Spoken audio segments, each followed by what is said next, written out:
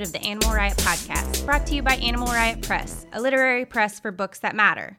I'm Katie Rainey, filling in for Brian Birnbaum while he's taking some time off, and I'm very happy to welcome writer and director of the Noepe Center for Literary Arts up in Martha's Vineyard, Mathea Moret, to the show.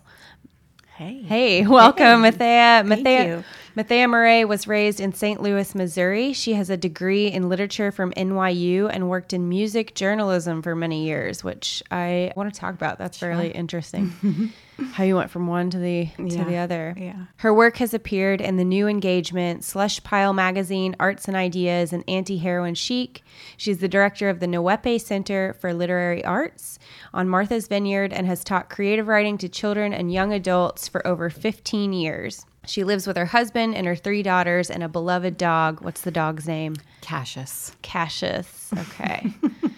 Mathea just met my beast who's staring at us. Oh, no, she's through the window. Sleeping She's peacefully. She went to the vet today, so she's not happy. And you just read for Dead Rabbits last night. I did. Exciting. It was really fun. Yeah, your book just came out in October, right? It did. Yeah, it's like its almost 4-month birthday, a couple of days, I think. Yeah. Have you been doing a book tour or anything? Not officially. I've done a few readings on Martha's Vineyard, and I read in Boston, and I went back to St. Louis and did kind of a St. Louis book launch in December. And then just coming to you guys has really been sort of low-key, which has been nice. I'm not necessarily a big traveler, so the idea of going all around the country and staying in hotels was not high on my list. And yeah, Martha's Vineyard's hard enough to get off and on. Hard. It's a lot. You got to take a ferry. Yep, includes a lot of different modes of transportation. Well, let's talk about your background first and how you came. When did you start writing? I don't know. I think I was like 15 or 16 the first time I wrote like an actual story that I was like, oh, this is a story. But, you know, writing off and on since then, I did a lot of journalism coming out of college and all the way up. And I think I started really writing fiction seriously after I had my first kid, which was 20 years ago now. It's crazy. And it took a long time because I didn't, you know, because I had kids pretty young. I really wasn't in a place to sort of go that MFA route, and so I really had to be kind of self-taught, which meant a lot of writing really bad stuff for a really long time. I think that's true whether you're in an MFA or not. Fair, right? I just was. It took me a little bit longer, and I had to, you know. I didn't have to pay for it, so I guess that's good. Yeah. Yeah, without that debt. Yeah. Yep. And I started working on this book actually right after Michael Brown was murdered in St. Louis. I was, you know, far away. It had been many years since I'd lived there, but I had wanted to write about what it was like growing up there pretty much ever since I left and realized that my life experience wasn't like everybody else's, you know, or I think I just assumed that everybody else grew up the way I did, you know. And once I left and came up to the Northeast and New York and New England and realized how very different it was, but then at the same time realized the perception that people in New York and New England have about what it's like in the Midwest or the South, because St. Louis is kind of one of those places that's sort of both. It's I'm from Little Rock originally, so right, I think we talked about that. Yeah. So there's this concept, like this preconceived notion of what it's like anywhere outside of New England or the Northeast, and it's wrong. So when Michael Brown was murdered, I think like a lot of people felt I was far away. I wasn't living there anymore, but I wanted to somehow contribute. I wanted to, not feel hopeless. Yeah. And I thought about what it was that I personally had to add to the conversation. And I felt like that was it, that I was far away, you know, that I was from there and I was far away, and what it felt like to sort of look back around this event to what it meant to grow up there in the 90s and the 80s and 90s.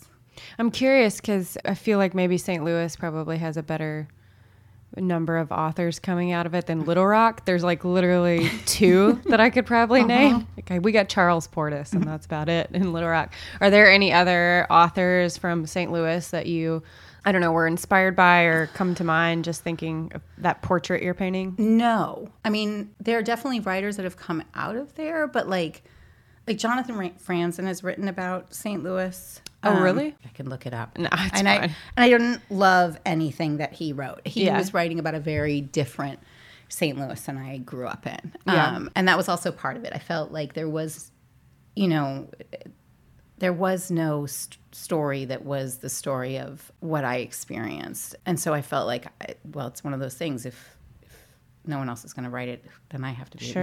if this is the book I want to read. As per Toni Morrison, I need to be the one to write it. And so that's sort of what started it. And then there's this record store that's in St. Louis. It's called Vintage Vinyl, and I never worked there. I was just a groupie. My brother worked there. My husband worked there. The guy I'm staying with down in Brooklyn, he worked there.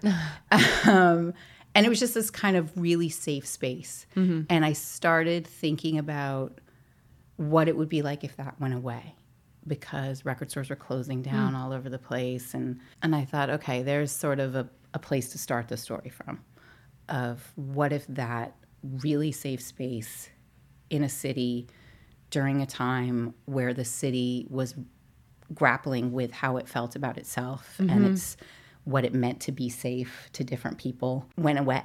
What if it lost that? And so that was sort of where I, started from.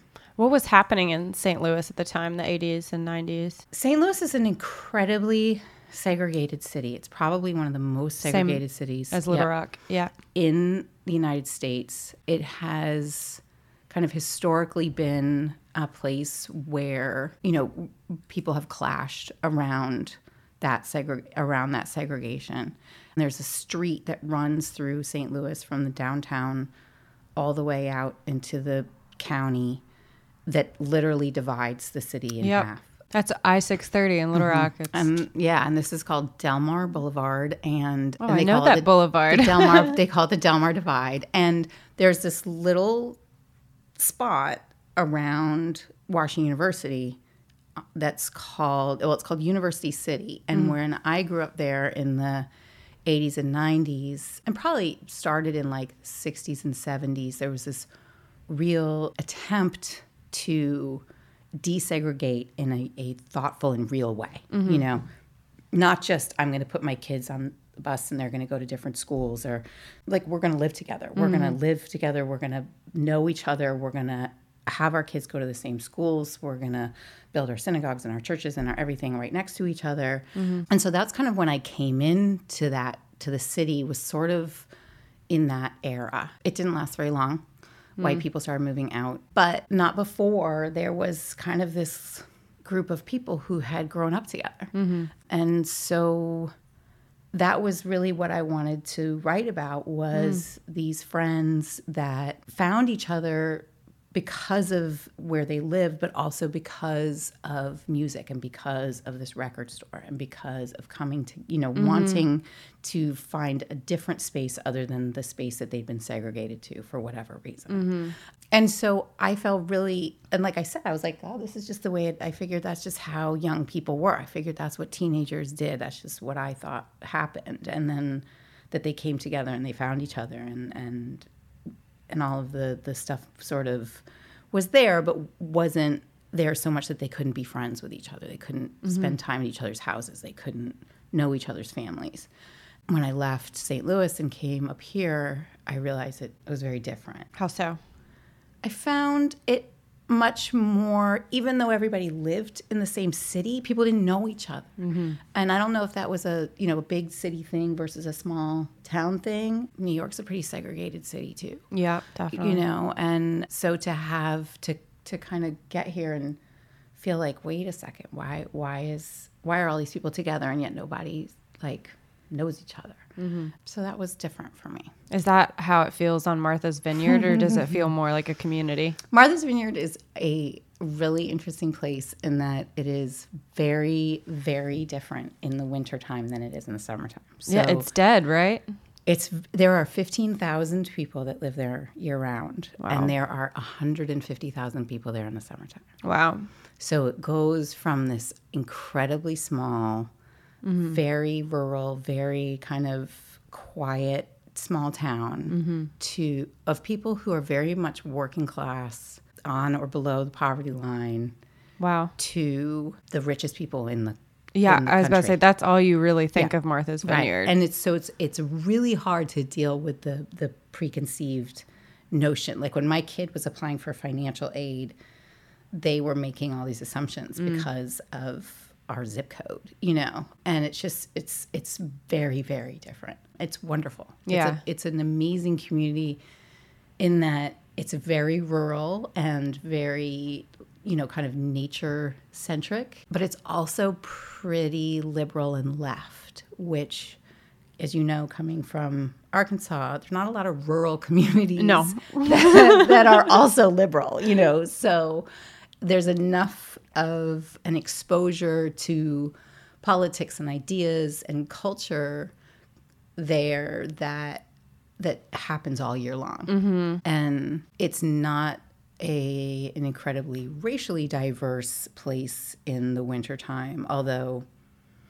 it's more so than many places. But it's very much a community. Yeah. It's very much people who sort of bond around the other are the summer people that come in. Yeah, So if you're there all year, you're part of a group that is going to hold you all the time, regardless, of what you look like or your background, which is nice. What brought you to Martha's Vineyard? Growing up, my parents were professors, and so they had a house up there. And so every summer I would leave St. Louis, which was this kind of bizarre dichotomy to live through. Every summer we would leave St. Louis and go spend the whole summer on Martha's Vineyard.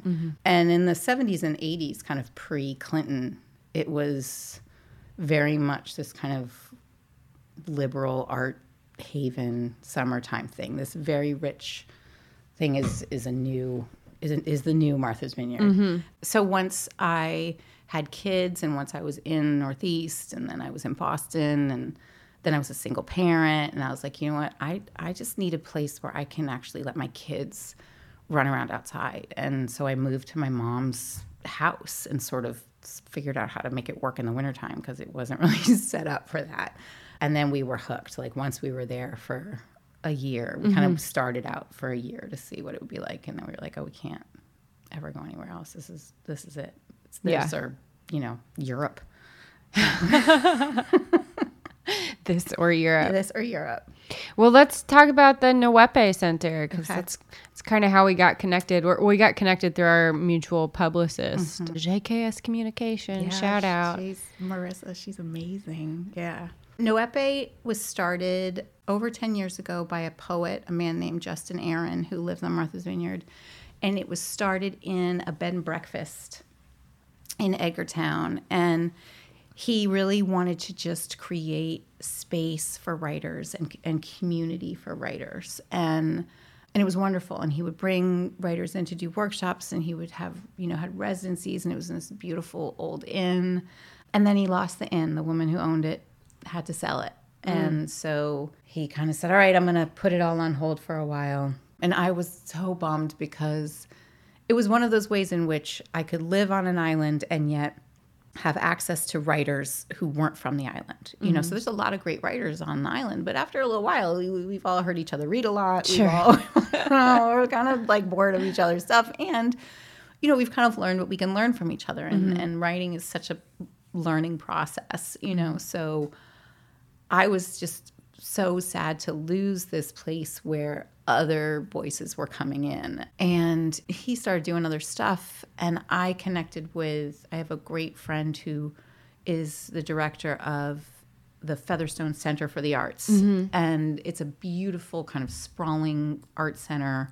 And they just build all these new buildings, and it's, they've got everything. They've got pottery, they've got printmaking, photography. And I said, writing is art. Yeah. What if we bring these two things together? What if we reinvigorate Nuepe and have it happen here?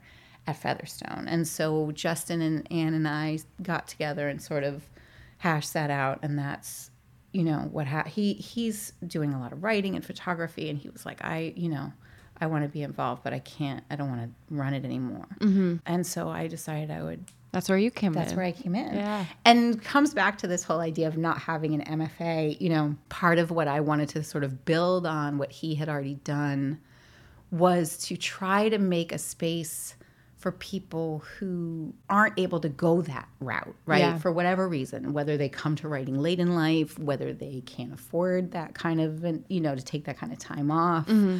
You know, I could never go do a 5-week residency. I have a job. Yeah. You know, I have kids. I have a family. So what kind of residency could I do? What would it what kind of thing could I offer to people, to writers, that would work for them in their real lives, you know? So we're working towards having, you know, weekend workshops and, you know, maybe long weekend residencies and, you know, sort of really bite size, can do in your real life, access to writing, and probably moving towards doing more stuff in the shoulder seasons.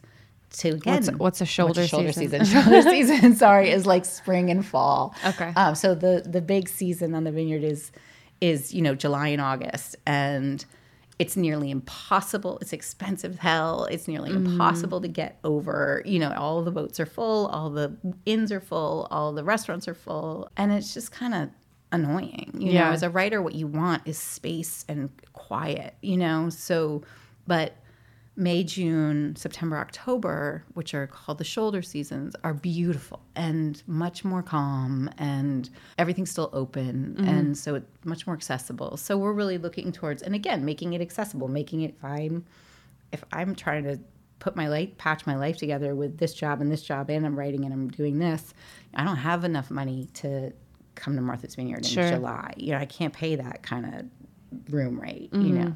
But I maybe could come up in October, you know, maybe I could get a long weekend, maybe I could do. So really thinking about what people who have lives that, you know, aren't funded some other way, you know, or have expenses and responsibilities that don't allow them to sort of have that kind of access to time and space that writers need. How can I create that for them? Does the Nawepe Center, is it a residence? Do people stay on there, or no, they have to stay outside? They have to, currently they have to stay outside. So we're sort of looking to, you know, working with different inns to see, you know, who's got some space maybe in the spring and the fall where we could kind of put some residencies together where people could come for 4 or 5 days and stay. You know, again, there's lots of amazing long residencies for people to do. And really, you know, it doesn't make sense necessarily to pay a lot of money to go somewhere just so you have a quiet room to be in. You know, if we can figure out a way that you can come have a quiet room to sit in a beautiful, inspiring place, you know, for not a lot of money. This sounds like a dream. Well, it's kind of like my dream. It's kind of like what I wished I had my first kid at 25, you know, so I was not, once I realized what was expected of me as a writer and what I was sort of supposed to have done, I was like, fuck, I can't do this, you know? And so how am I even supposed to figure this out? And so that was sort of where I kind of came to, and in this day, people have to have lots of jobs. Everybody needs many jobs. So how can you create that space and time for people that actually works in their lives? Yeah. Well, I mean, speaking of your own writing and publishing and everything, when had you published anything before this book? Any stories or anything? Yes. So I actually published a few stories that then went into this book.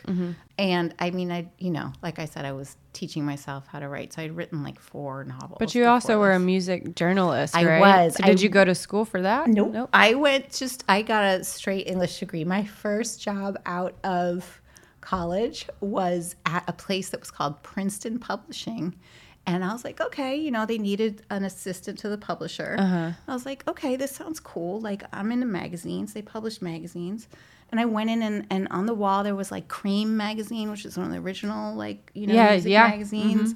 And there was a motorcycle magazine and a quilting magazine. I was like, okay, this is cool. And then I went in to talk to the woman who was the publisher, and I'm looking and I'm like, there's porn on the walls. Like, there's, and I found out that they also published Oui magazine, the OUI, you know, the French yes, and Blue Boy magazine, which is like the original like male gay porn magazine.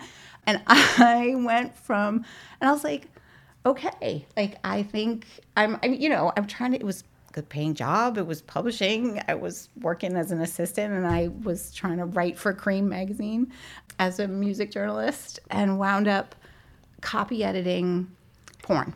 That's like awesome. Making sure there were like no typos, that all the. So when does that book come out?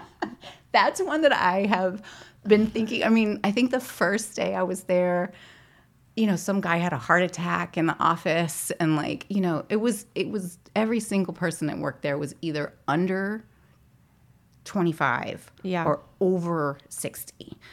And it was, that is creepy. It was such an interesting place to work. I wound up working there for like 2.5 years, and, you know, I'm so jealous now. I'm like fascinated by the porn industry. Like, have you watched The Deuce or anything? Like, I have. Watching, Yep. And all of that is very, I mean, it became like a job, and, you know, I would sit with the art director, and we'd be looking at these pictures, and, you know, we're trying to figure out when we need to, you know, get that part out of there. That's so you're the gross, person copy editing, like Sarah's a milkmaid in the middle of the exactly. woods. That was my job. Like, I make sure that, like, and a lot of times these things would be written by, like, you know, quote unquote contributors, you know, be like dudes in their house in, you know, Long Island or whatever, and they would send in their story that they'd written, and it was riddled with, you know, inaccuracies and typos, and, you know, so it became what I had to do. I had to sit there and make sure that all the words were spelled right. Yep. It was a great start. I'm excited to read those stories when you write them, for sure. And then somehow that segued into working at, I can't really remember how it worked, but I think because the publishing company also owned a printing press. That's what it was. They owned a printing press like out in Michigan or something, and Trace magazine, which is a British-based hip-hop sort of style and music magazine, wanted to move to start a United States issued version of Trace, and they were looking to use that printing press, and so I started writing for them, and that was really where I really started, you know, spent a lot of time doing my music journalism. Yeah. And that was really fun. Sadly, it was, you know, I sort of got into magazine writing right when the internet exploded. So magazines just started dropping. And so then a lot of my journalism was on websites that just are don't exist anymore. Would we know any of them? I don't think so. I'm trying to even remember the names of them. You know, there were these little things that would be like, this is the new startup of this new great, you know, and they would say, we're going to hire you, we're going to pay you this much money. And then 2 weeks later, they'd be like, actually, we just lost all our funding. We're not doing anything at all. Yeah. So at Trace, there was God, this is making me feel old that I can't remember the names of them. That's okay. Okay. They'll come to me tonight and 3 o'clock in the morning. If you remember at the end. Yeah. Well, so when did you start working on There You Are? Right after Michael Brown was murdered, I started. So that was the summer of 2014. So right away. Yeah. Yeah. It was really, you know, it was one of those things that the story had sort of been looking for a place to land. And that was really where it landed. And that's when it just sort of took off. And I started writing it. Well, can you give us a little synopsis of the book? Tell us what's... Sure. It's so funny the way it's been, you know, when you read all the ways it's reviewed and stuff. Yeah.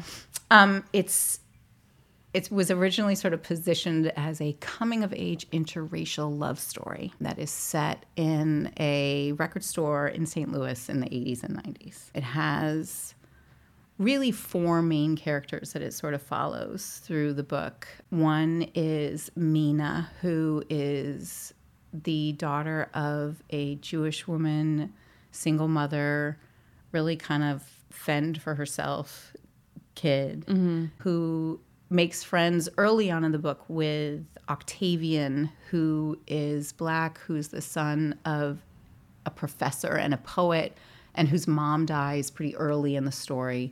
And Octavian has an older brother named Francis, who's super dynamic but really struggling with drug addiction. And throughout the book, Octavian and Mina sort of try to figure out their relationship with one another. There's Bones, who's the owner of the record store.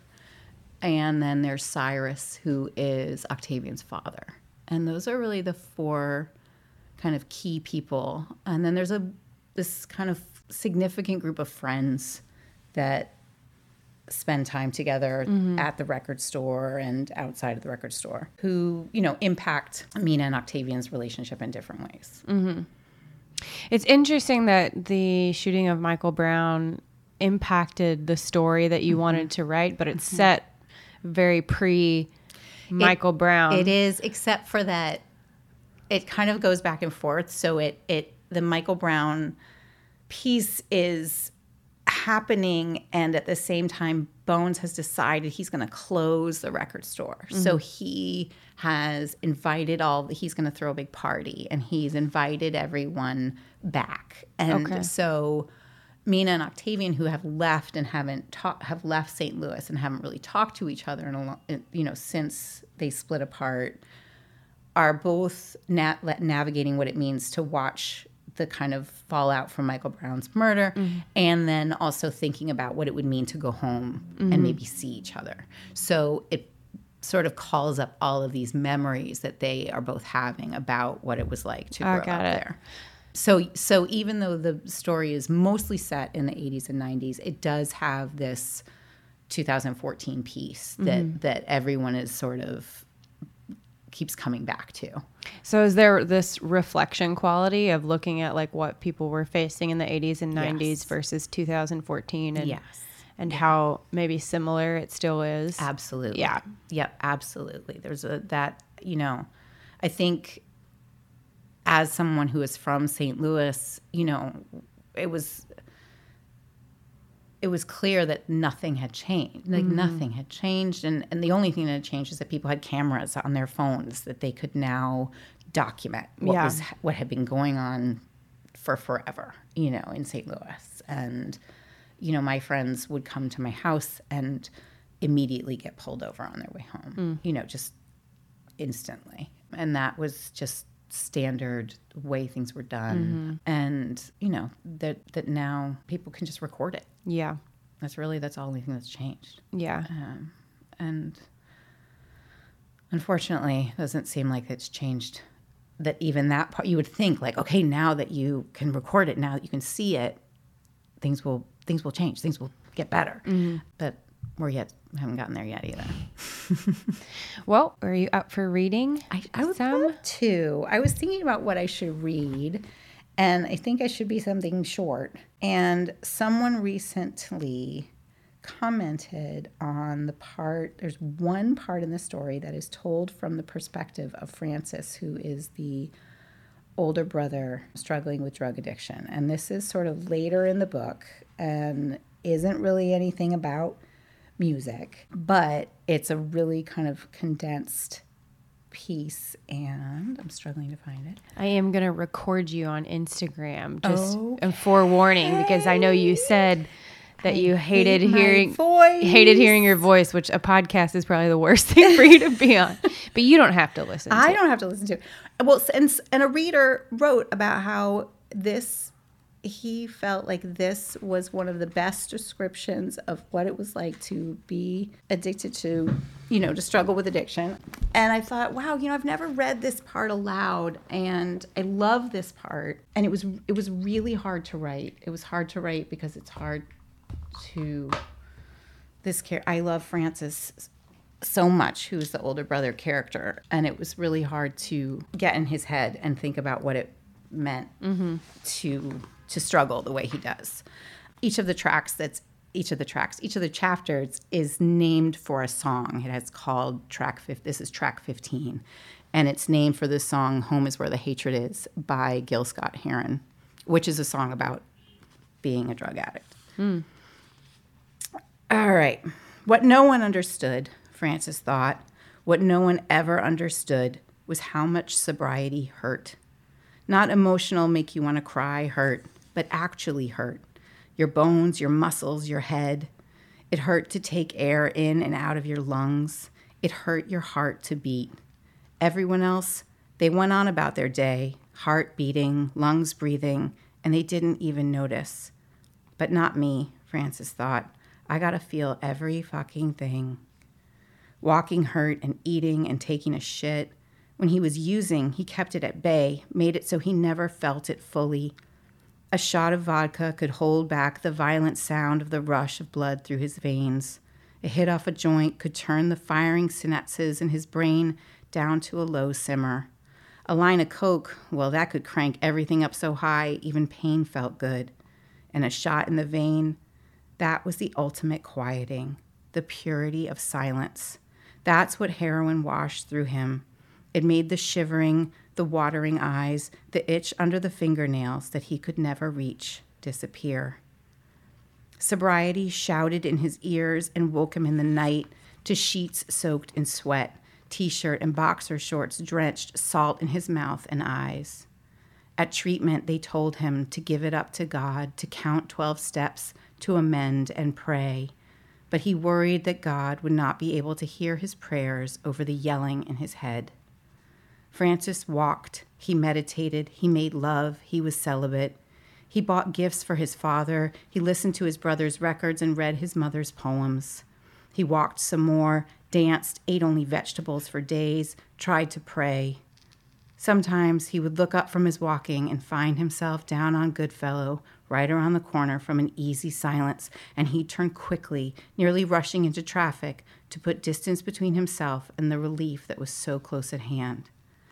And then sometimes, there would be moments when peace broke through the pain like gold bars of sunlight streaming through holes in the clouds. And then Francis wondered if somewhere on the other side of the noise and the pain there might be a moment when he didn't feel like he was running for his life. And just the brief possibility of even a little less pain calmed him long enough to make it another day. I'm going to ask a question, but Yes. you can tell me if this is too personal. And I say this full disclosure that I have addiction surrounding in my family.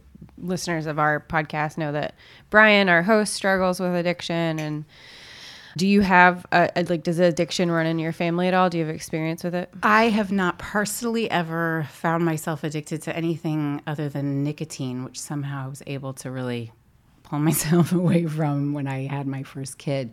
But I have never not known addicts. You've never not known addicts? Mm-hmm. I have never. I've been in love with a lot of addicts. I've been friends with a lot of addicts.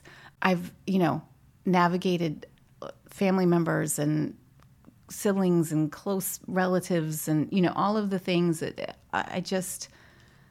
I've never not known them. They're very much a part of my world. So that was not based on a personal experience, but what I've witnessed, right, and what I've experienced and tried to understand from what I think it would feel like. Mm-hmm. I asked this because I wanted to get to kind of what we were talking about before we came on the podcast, right? So I also am not, haven't, other than nicotine is also, I say, my addiction, but I write a lot about addiction as well because it's been in my whole life and stuff. But, we started talking before we got on the podcast about who has the right to write what, which I think is such a popular conversation. Yep. I don't know if you have any thoughts about what you wrote and did you have someone, it's very well written. And so in my opinion as a writer, every writer's I want to say that, fiction is open and you're allowed to write whatever you want as long as it does it justice. But I also understand there's delicate, historical conversations and layers to everything. So that's why I think it's just like interesting to have these conversations. And I don't know if you have any. So thinking about addiction as the topic. Yep. What are your thoughts on that? I absolutely think that people are allowed to write. No one. I'm not here to tell anybody what they can and can't write. I think there, like you're saying, is room for lots of conversation around this. I don't know that people should just be able to write whatever they want. I don't know that that's true either. But I think that, I come back to, the questions. Alexander Chee has this series of 3 questions that he kind of referenced as what he now, when people ask him, well, how do I write about someone who doesn't look like me, right? And so he says, it doesn't give them advice anymore. He asks them 3 specific questions. And I think do you know what those questions are? I can look them up, and because I don't want to say them wrong. I can definitely find them because I've been thinking about this a lot. So there's an article in Vulture this October, and it's a great article. It's worth everybody reading. So the first question is, why do you want to write from this character's point of view? And the second is, do you read writers from this community currently? And the third is, why do you want to tell this story? And I think you can use those questions, why would I want to tell a story about an addict?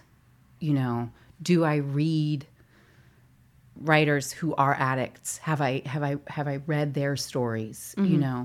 And I think you can use those questions no matter what it is that you're sitting down to write, because as a really good starting place. I think as white people, we have a tendency to just assume that because we want to do something, we should be able to do it. I think that's how this country works for us. There's the narrative of you just got to put in your hard work and you're going to get whatever it is that you want, and so therefore you're allowed to have it. And I think that is very much a white narrative, a white, middle class, upper class narrative. And I think we have to be careful of that assumption that because we want to do something, therefore we can do it, and therefore we should do it. And I think there's a way in which we can absolutely contribute to important narratives, important stories without taking stories away from people. And I think it needs, if you've had addicts in your life and that's part of your experience, right, then that's not something that you are going to have to walk real far to get. You can, that's yours. That's your experience. That's your story. If I grew up navigating what it meant to be a white person in an interracial relationship, I can write about that. That's something I personally can write about. If we're going to take it all the way contemporary, I was not molested by a teacher, So if I wanted to write about that, I think I really would need to do some soul searching about why is that the topic I want to write about? That isn't something that happened to me. It isn't even something that happened to someone close to me that I know of, so it's nothing in my own experience. You're referencing my dark Vanessa that we were talking about before. So yeah, it's not like I don't think that's a really important topic. I think that's something that's really, it's just something we should be talking about, and we should be hearing those stories of those people, because I bet there's a lot of people out there that need to read that, that want to understand that experience, either because it's something they've also experienced or, for whatever reason, but it's not something I've experienced. So in order for me to write about that, I would have to do a massive amount of research. I would have to really, really, get into the archives of what that means. And you'd also have to just be committed somewhat spiritually to it. I think a lot when these questions come up of the writer David Mitchell, he's one of my favorite authors of all time. And he writes with a heavy Japanese and Asian culture influence. I mean, he married a woman who's Japanese. He lives in Japan, and like Number 9 Dream, when it came out, when he was like, I don't know, 28 or 30 or something like that, it was obviously like all Asian characters, and he's deeply rooted into the culture, but not because that's his culture. It's because he's like, that's the culture he fell in love with and has spent his entire life, and he's deeply invested, and the writing is just fire. I mean, it's just like, there are not writers alive, many, who can write like David Mitchell. And so, I mean, like, these conversations, to me, it's very nuanced to have. Like, I like those questions because they help you get to that nuance. Whereas it's not helpful for someone like me to just say, fiction writing, you can write about whatever you want, because that gives license to a lot of people who are never going to think deeply about a culture or a subject or anything. And they are going to do it injustice. And that's how we get back to where we are today. Right. And, like we were talking about American Dirt, what's her name? Cummins? Janine Cummins. Cummins. Yep. And, I think to me, the activism that came out of that is the beautiful thing. The mobilization, the fact that, Miriam Gerba and David Boies, they were able to I love Miriam Gerba. You read Mean? I have read Mean. So good. And she's, the fact I wrote a review on it a couple years ago anyway. They were able to get people to pay enough attention and sit down with, the people at Macmillan and get them to agree to really look at their practices. Yeah. And, should it have come to that? No. They should have been, all this should have been happening anyway. If you're going to write, if this is what you're planning to make your money off of, think about what you're doing. But again, it comes back to that assumption of we want to do it, so we're going to do it. And I think they got caught out there. Yeah. And they should have. And if you're not familiar with the controversy going around the book American Dirt or My Dark Vanessa slash Excavation, the memoir, I would highly suggest just looking it up and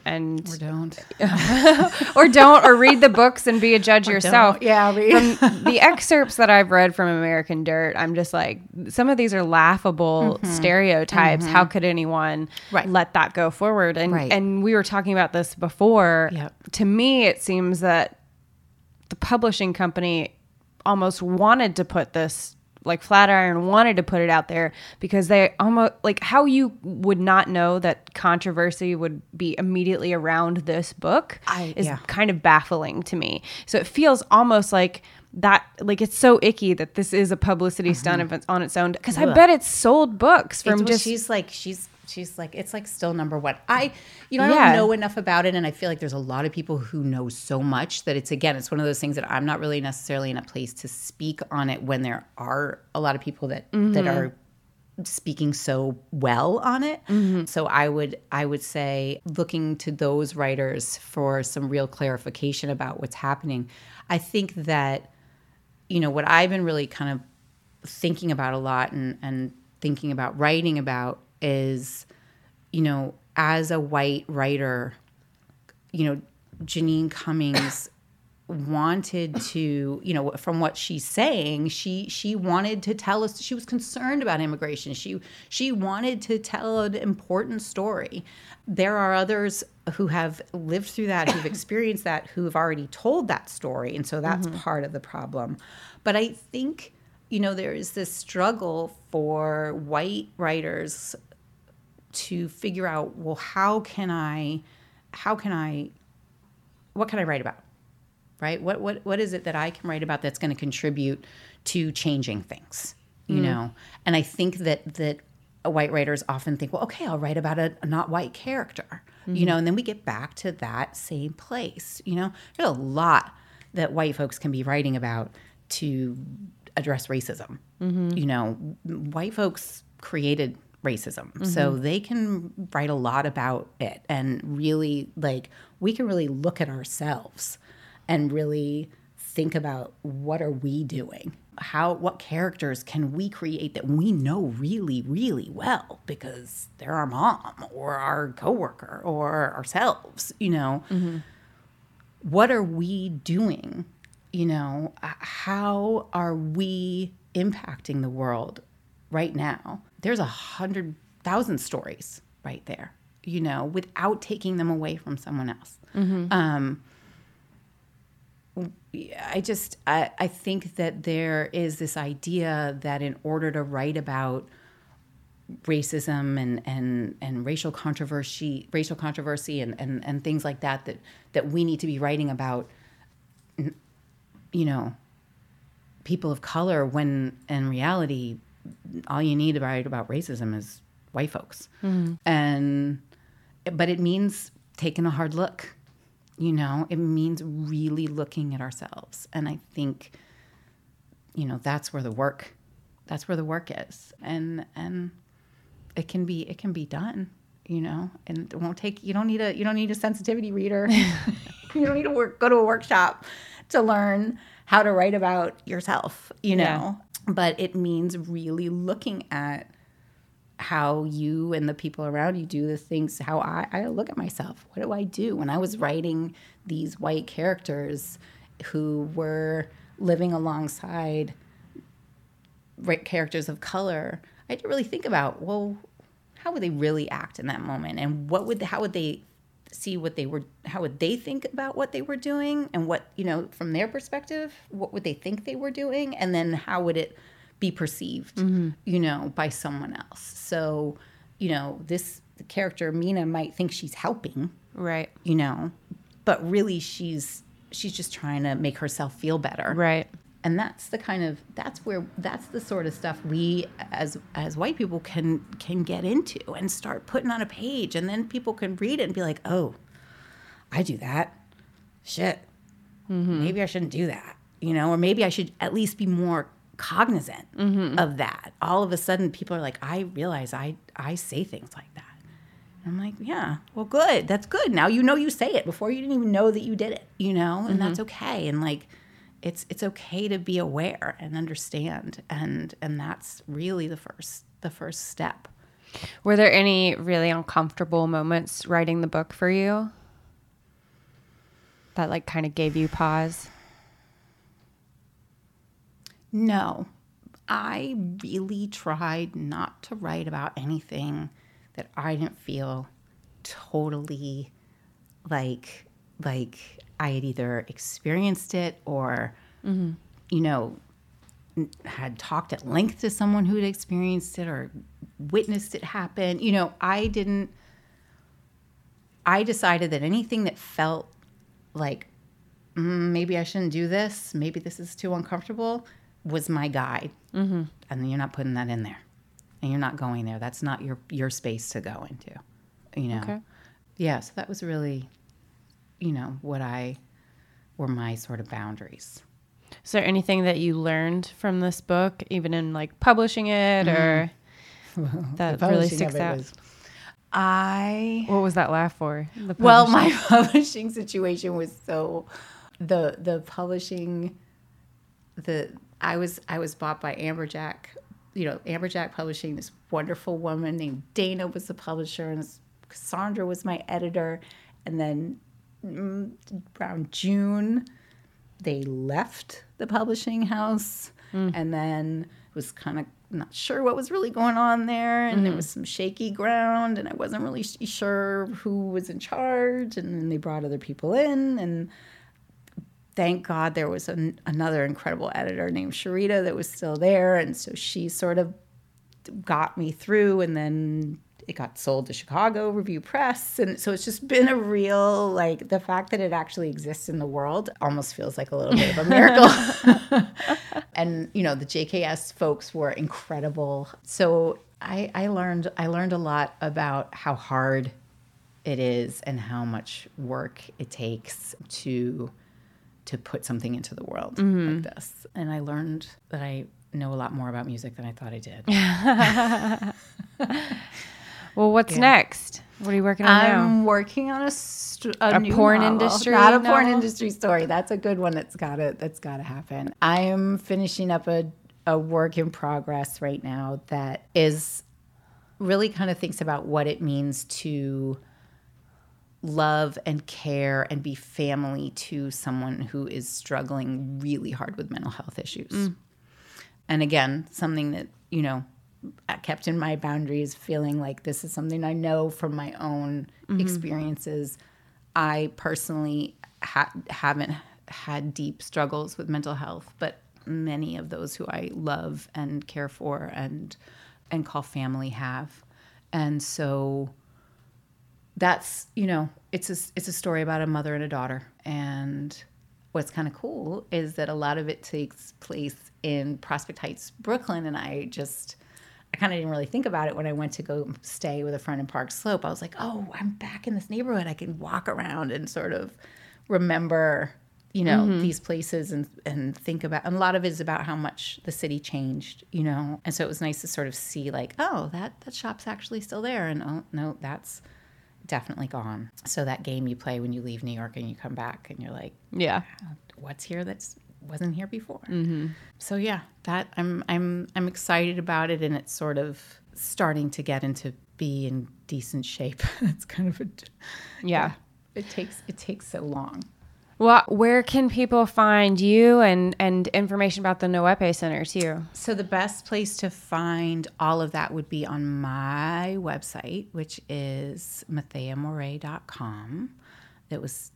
Website was made by my incredible daughter, and she built it for me. She does things like that, which is cool.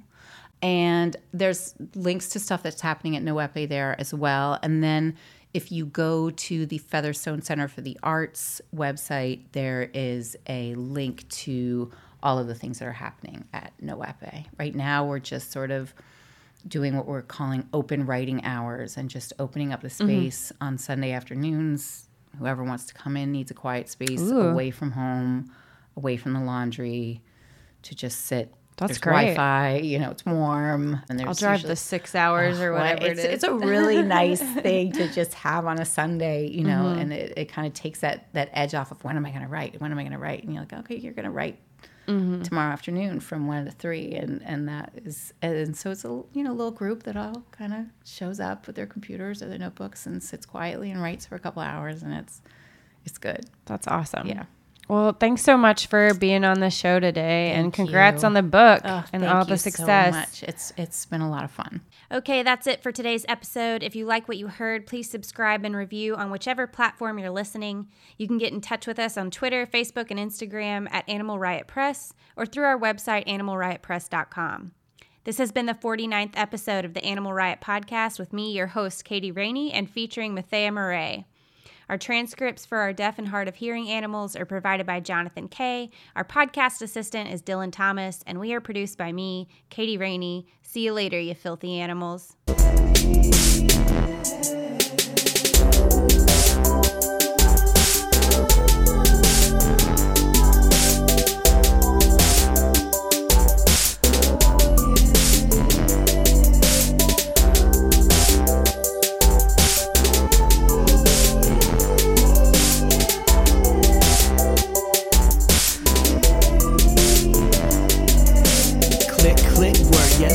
It's the burn, bombing on y'all and getting gully as the fern. I don't know much about